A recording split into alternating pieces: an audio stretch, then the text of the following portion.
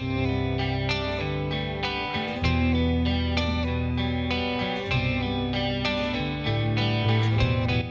is Cultural Quarter of an Hour and I'm Charlotte Foster. Every week we will be exploring the culture of Stoke-on-Trent and the surrounding area. Some weeks I'll be visiting events, other weeks I'll be looking back at our history, but always with an eye on the future. And you'll also hear the stories of the people who make this area just what it is. Culture is all around us. It's in the buildings, it's deep underground, it's in the air, and of course, it's in our blood. Hello, welcome to this week's podcast. This week's podcast is actually last week's podcast. Yeah, if you were around last week, you'll know that I got delayed. There's been all sorts of stuff going on in the Cultural Quarter of an Hour household.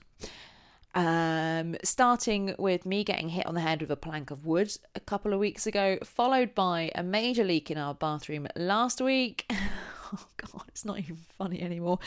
And then yesterday I've had a phone call from my husband. I can't go into it, but it's another challenge to face. So this is last week's podcast this week, delayed. This week's podcast will go out next week and the week after. There's a reason for that. It's because it's exceptionally long and I don't want to cut anything out of it. It is a chat with Stephen Seabridge, the Poet Laureate of Stoke-on-Trent, the first Poet Laureate of Stoke-on-Trent.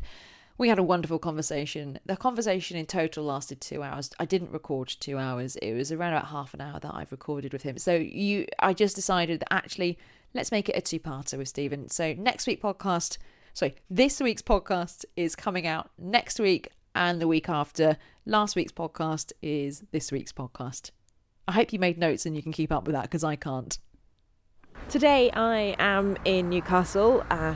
Not a stretch really for me to come to Newcastle, literally down the road from where I live, but we won't worry about that too much. For today it is the Newcastle Commemorates event. It is taking place at Newcastle College in the new Performing Arts Centre. I say new, it's been around for ages, but you know, anything that's not been here forever is brand new, isn't it? I have to say I've never been in here before, so I'm looking forward to having a look inside and having a bit of a nosy around there. But today is all about remembering the end of World War One. 100 years since the end of World War One. Lots of stuff taking place. We've got the English National Ballet dancers, some Indian classical dancers, brass bands, but got both Audley Brass Band and Trentham Brass Band. And performing arts students, we've got ArtLink, loads of stuff. There's food as well. I can smell the food and it smells absolutely delicious. So lots of stuff going on today.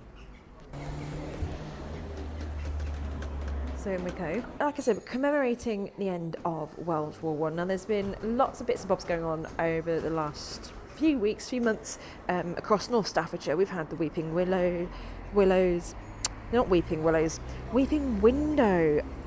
Honestly, I can't tell you how many times I said Weeping Willows, and it's not, is it? It was the Weeping Windows, a gorgeous display of poppies at Middleport. And as part of that, all of the cultural champions across Stoke-on-Trent and here in Newcastle have been given an opportunity to commemorate, make sure that, you know, celebrate the poppies being here, and also to commemorate the end of World War One 100 years ago. I know in Stoke, Alan Barrett was doing poems with poppies. In Hanley, the Dust Rising exhibition formed part of the commemorating events. That was Joyce Ivashko. She sorted all that out. We spoke to the organisers of Dust a few podcasts ago.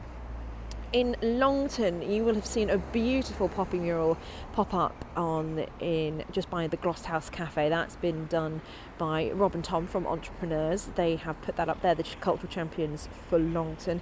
I know in Burslem, Amanda Bromley was doing stuff with the Roll of Honours and the church is there. And goodness me, I can't remember what else has been going on, but I know other stuff has been going on. And I think the most remarkable thing about the First World War commemorations is the way in which we're memorialising in real time. Because I'm remembering an event that we put on back in 2014, 4 years ago, which enables us to think about the span of time that people experienced between 1914 and 1918 as they lived through that great trauma, that great convulsion, which tore apart France on its battlefields, but which also tore apart families and traumatised people through the depth of loss that they experienced. So it's a very complex form of commemoration that the First World War involves us in, and it's kind of remarkable to think about that today. So with me is the cultural champion for Newcastle-under-Lyme, Pamela Singh, who has been organising today's event. What a fabulous turnout. Thank you. It has been a fabulous turnout, and I think people are enjoying themselves commemorating Newcastle-under-Lyme. Lots of stuff taking place, though. For people that haven't made it down, what's been going on? So this morning we've had art performances, dance performances. We've had the City of Stoke-on-Trent's Poet Laureate here, Stephen Seabridge, who's been reciting his poems. Artlink have been here. Various organisations have got together under one roof commemorating Newcastle-under-Lyme. And how important is it to you that Newcastle-under-Lyme does commemorate the end of the centenary of the end of the First World War? I think it's very important to mark the end of the First World War. We are commemorating those heroes that have died in the war, both here and overseas. There's been lots of stuff going on. All the cultural champions have had time and opportunity to do events. Why did you choose this event? What was it that you thought was important to do this? I think Stoke-on-Trent Remembers events have been going on and around the city, and we needed to commemorate Newcastle-under-Lyme as one of the 6 towns, inclusive, and we brought everyone together under one roof.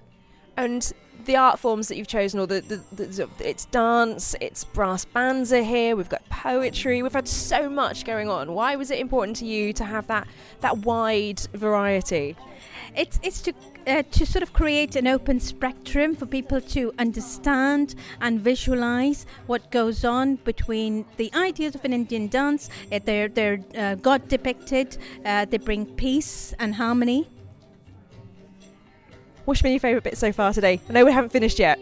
Oh, I think everything's been absolutely spectacular, each and everything, and there's more to come. And you, a cultural champion for Newcastle, what made you go for it? What made you say, yeah, my hand's up, I want to be cultural champion? It's right down my part, Charlotte. It's something I love doing it's a volunteer role, and I've always enjoyed bringing communities together, so this is my forte. And what have you got planned for the rest of your time as cultural champion? Oh, there'll be plenty more going on. Plenty more coming. So I hope you enjoyed last week's podcast this week. It works in my head. I do have to offer a little apology when I was rambling on. Sorry, not rambling on. I don't ramble on. When I was explaining about the different things that the cultural champions have been getting up to, I completely forgot to mention Alan and Cheryl Gerard, who have been doing a sterling job in Fenton with the Tommies project that they're doing, and you can see them all over the town. And I absolutely think it's a great little installation. Go and see it if you can. So apologies to them for missing that out on my little ramble explanation. We'll go with explanation. So I hope you're looking forward to this week's podcast next week. I'm not even sorry. This week's podcast next week is talking to Stephen Seabridge. You will hear all about that if you subscribe. That's the easiest way of getting the podcast. It will be out on Wednesday. Fingers crossed nothing else happens. No, see, I've thrown it out to the universe. It's going to happen now, isn't it? Because or has my run of 3 got kicked in? I don't know. The podcast, it will be out on Wednesday. The best way you can find out more about it is by following me on Twitter @CQHpod. You can find it on Facebook as well, although I really haven't been very useful with Facebook. In fact, what I'm going to do now, I'm going to just spam the Facebook page or schedule some posts on a Facebook page of all the episodes I have failed to upload onto Facebook. Remember to subscribe. I know I mentioned it a little minute earlier. Subscribe. That is the best way you will find and you will get hold of the podcast. It's the first and best place. You can listen to this podcast, wherever you normally get your podcasts from. And I know for most of you that's iTunes. Don't worry. Subscribe. Helps me out massively. And touch wood. We'll be back next week.